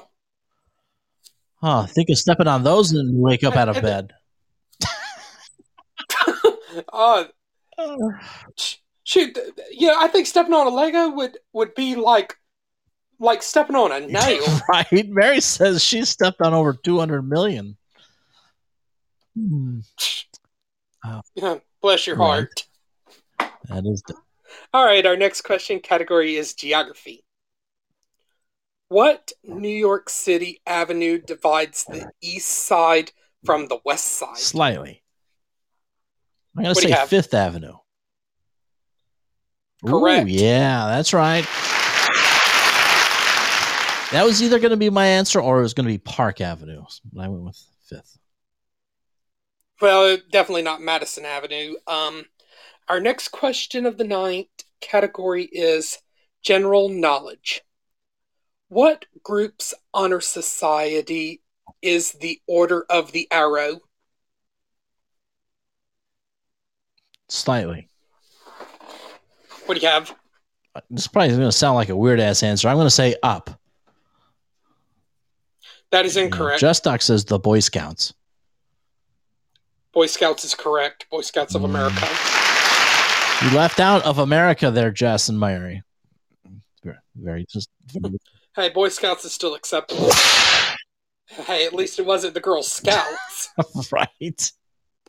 But we love the Girl Scout cookies. Oh my God. I haven't seen any Girl Scout cookies in a long time. Are they still available? Usually around February and March. I was going to say, but if you watch the first, if you watch the first Adams, I was going to say, Big Sexy must be hiding them from me somewhere. Maybe I don't know. Right, but if you watch the Addams Family movie from 1991, when the Girl Scout came, offering to sell Girl Scout cookies, I loved Wednesday and Pugsley's question. Are they made from real Girl Scouts, implying that you have to eat the Girl Scouts? I'm right there with Mary, though. I eat Girl Scout cookies by the box. Mm-hmm. My favorite's the Thin Mints, but moving on. No, they're not. Big Sexy's heard Girl Scout cookies, and he's like, "Oh, where do I buy them?" All right. The next question category is art. In what U.S. state is the Salvador Dali Museum located? Oh, my God. Mary says Florida. Mary got it. It's her home state. More specifically, it's in St. Petersburg, which that's Mike Tampa Bay's hometown. Oh. Well, and I guess if Mike Tampa Bay were to show up, God willing, I think Mary would probably welcome him like, "Hi, neighbor." Right? He's probably sleeping. He always sleeps. All right, points update. Well, Jess Duck is in the lead currently. She sits at 6.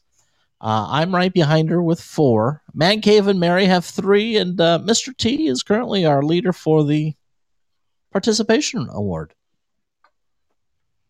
Yeah. Oh. Okay, our next question category is food. In the UK, it's called a courgette. What do we call it here in the United States? Slightly. What do you have? I don't know. A cruise. That is incorrect. Jess Suck says a zucchini. Jess got it. Damn, she's on fire tonight. Hey, I think having Ash on the Old Man's Podcast with Dean, Joe, and Eric in the mornings is finally paid off. Unbelievable. Yeah, I didn't know what the hell that is. Okay. Our next category, number 16 category for that question is geography. Okay. The Hollywood sign sits atop which mountain range? Slightly. I don't know if it's the right mountain range, but it's in West Hollywood? No. West Hollywood is incorrect. Oh my God. Not San Bernardino. Mary says Hollywood Hills. That's probably correct. Is that correct? That's an unacceptable answer. Oh. Damn. I know it's in Hollywood Hills. It's a mountain range, though. I don't know what the hell the mountain range is.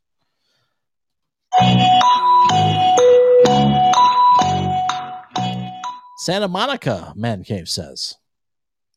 Man Cave got it. The Santa Monica. And here's some trivia about the Hollywood sign. It used to read Hollywood Land, but the word land, went away. But there was even like a comedy bit where the sign was changed from Hollywood to Hollyweed. Yeah, enough people smoke that out there. Is what did you say the first time around? You said it used to be called Hollywood something. What? Hollywood Land. So what is land like offensive? Is that why they took it away, or what? I don't know. It was originally Hollywood Land, but it's just now Hollywood. But that sign's an icon. Yes, that it is. We should put let's go Brandon. Let's go Brandon up there instead. All right, our next question category is TV.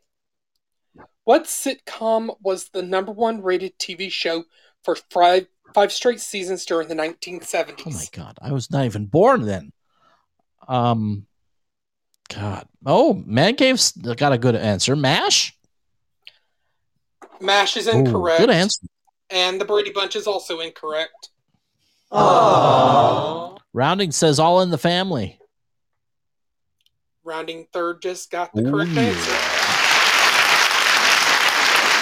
I guess Rounding third was alive when watching during the 70s.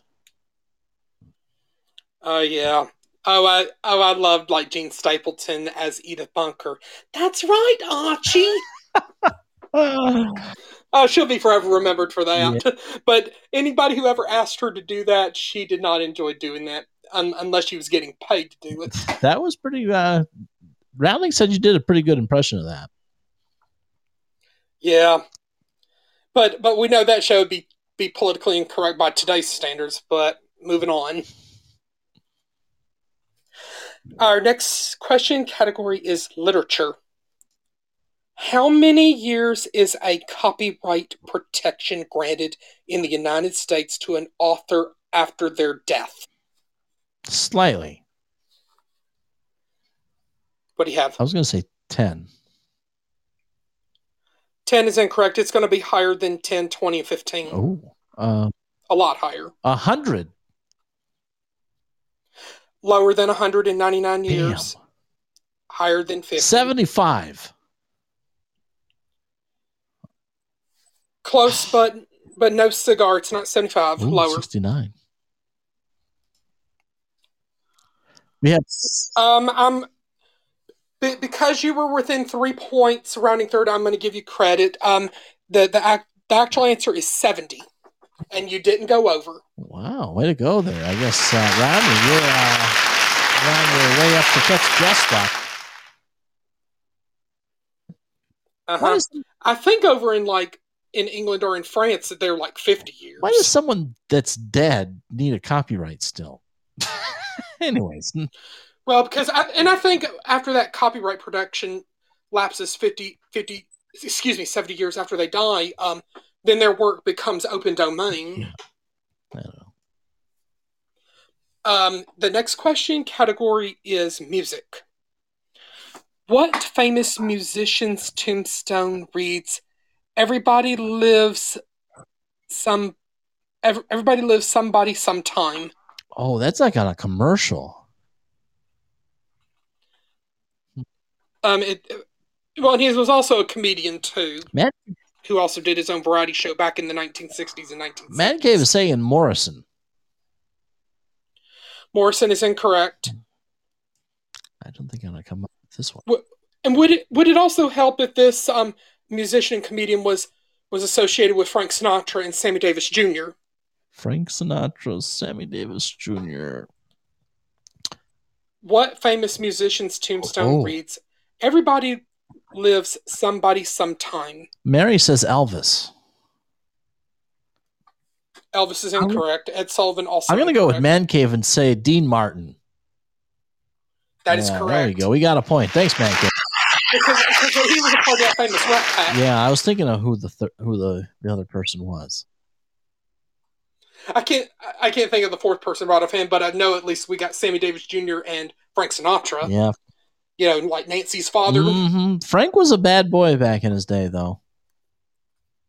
Mm-hmm. Yeah. And he probably took a lot of secrets to his grave, too.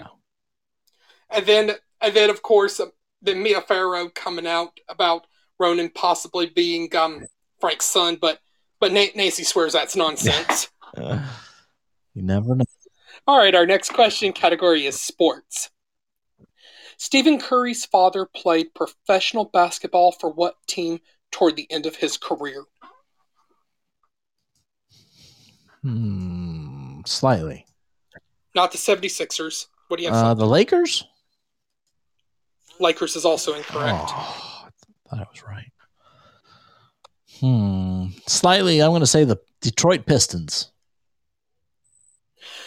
Pistons is incorrect, but you're in like just about the right geographical location. Detroit. And it's not the 76ers. Rounding says the Chicago Bulls. Bulls is incorrect. Also, the Hornets and the Bucks are also incorrect. The Pacers. Pacers incorrect. We're running out of teams in the area, folks. How about slightly going to go with the Atlanta Hawks? Hawks is incorrect. It's always Atlanta, I thought. Would it also help that this team is not even in the United States? Oh, slightly. I'm going to go with the Toronto Raptors. That's correct. Right. Mm-hmm. Well, I mean, you were getting close. Yeah, that was close. All right, our last question of the night category is entertainment. Which country is home to the world's longest roller coaster? Slightly is going to say the United States. United States is incorrect. If I get this right, I'll time it. It's not France. It's not Belgium. Can't be Mexico. Well, it could be. They Nope. get over big walls. I see a correct answer. Don't tell me it's just with Japan. That is correct. It is the Steel Dragon 2000. That is about a mile, 1.54 miles long, and it climbs up to speeds of 95 miles per hour and features a 307-foot drop, making it a giga coaster. Giga coaster. About as tall. That's about as tall as, say, Millennium Force at Cedar Point and Fury 325 at Carowinds. Yeah, that's a fucking coaster I will never go on. I guarantee you that. That's for sure. Was it from the Olympics, Mary asked, you think? Or if you know? Don't think it was. A Stratocoaster would be like the King Ducat at Six Flags Great Adventure. I mean, no way would you ever get on that. No, I don't even. I won't even give Six Flags any of my money. I have no reason to go into their parks. Mm-mm. So that was the last of the questions. But our final question. I mean, who's our big winner tonight, or do we need to break a tie? No, and if I would have gotten the last question correct, we would have had a tie. But tonight, our fantastic winner is none other than our favorite duck. That's right. Jess Duck is our winner. Yeah. Congratulations, Jess. Well, I think we've been missing out on Pert. Keeping his win streak alive. Yeah, well, but he but I know people are probably gonna be like, "Don't give him any ideas." Right? Yeah, I don't know. I think tonight Jess would have given Pert a run for his money too. But oh yeah, Jess. The only thing is Jess has to call in to claim her prize now.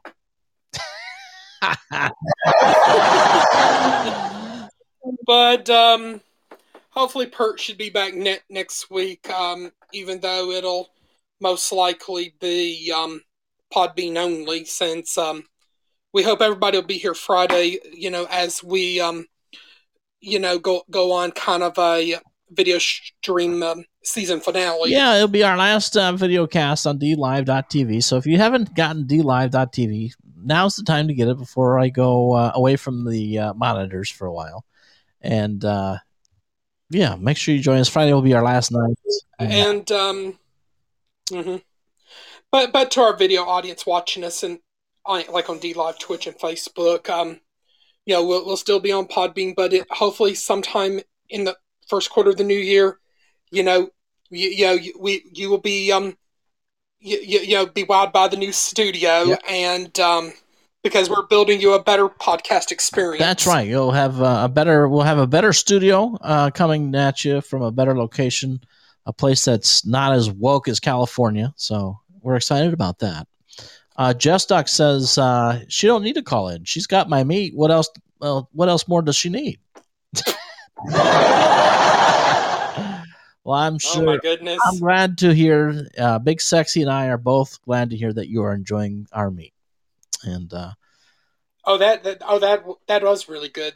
Did you already finish the chili lime? Did you already finish the chili lime, Mary? Oh, I ate it all in one day. You ate it in one day. Unbelievable! It was that good. Oh yeah, you do have that problem sometimes. It's just not enough meat. But there's always more. But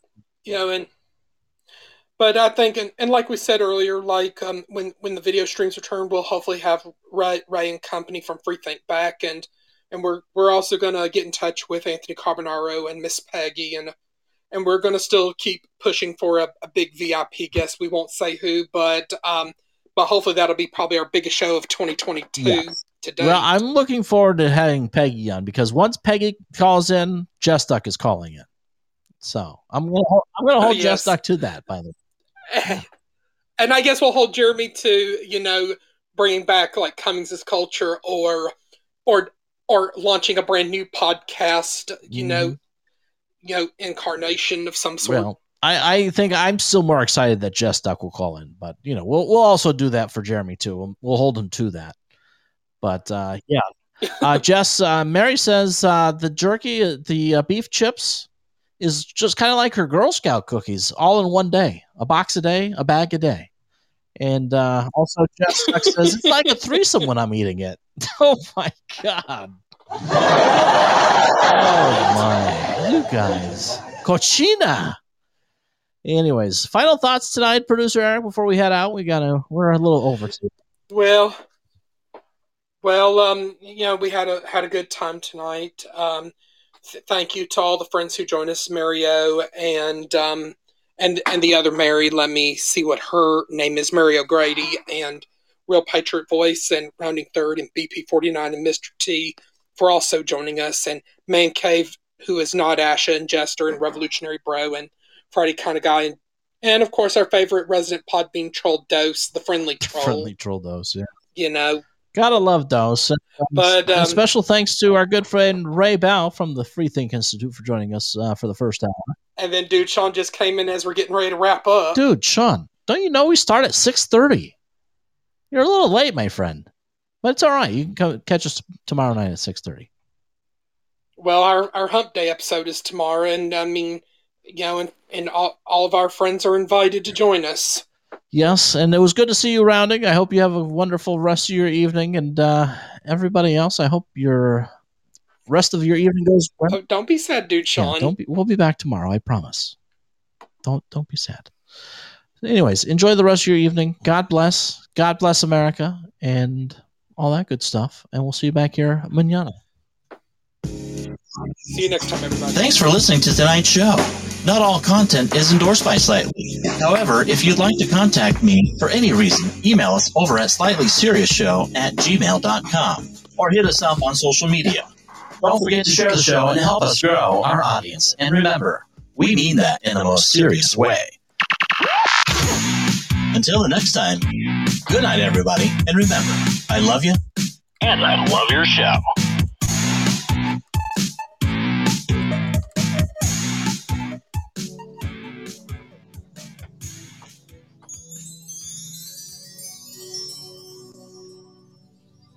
like to dedicate this song to the ukulele, my best friend, y'all.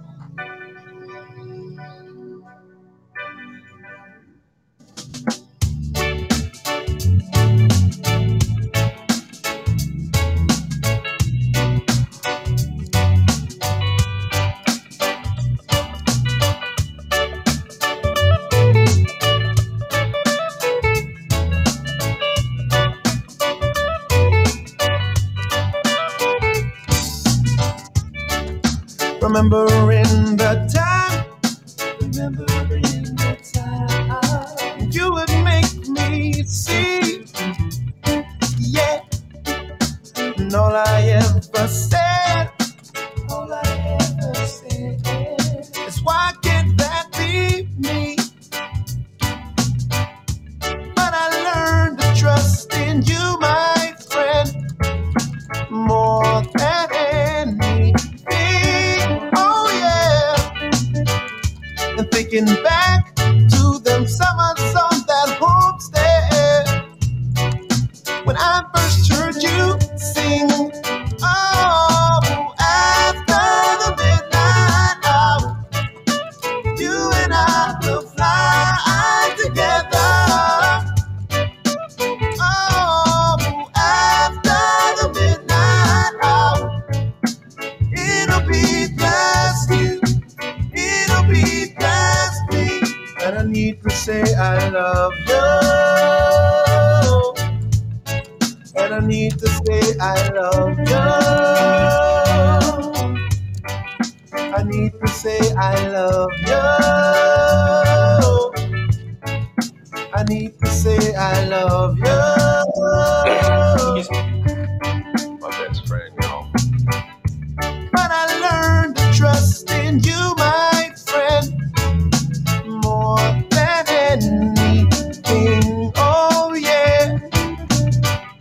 And thinking back to them summers on the homestead when I first heard you sing. Oh, after the midnight hour, you and I will fly together. Oh, after the midnight hour, it'll be just you. It'll be just me. Play for me.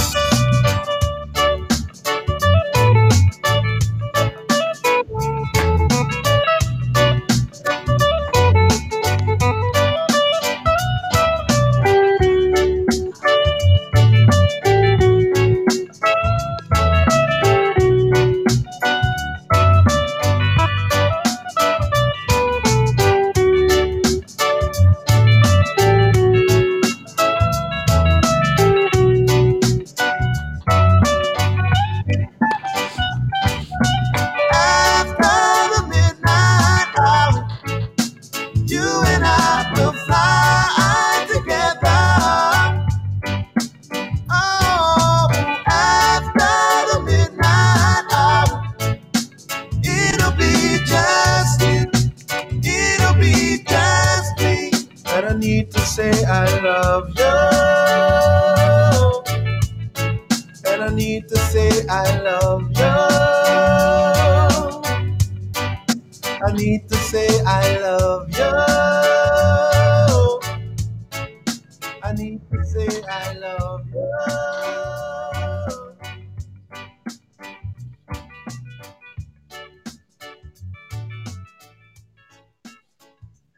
See you all next time.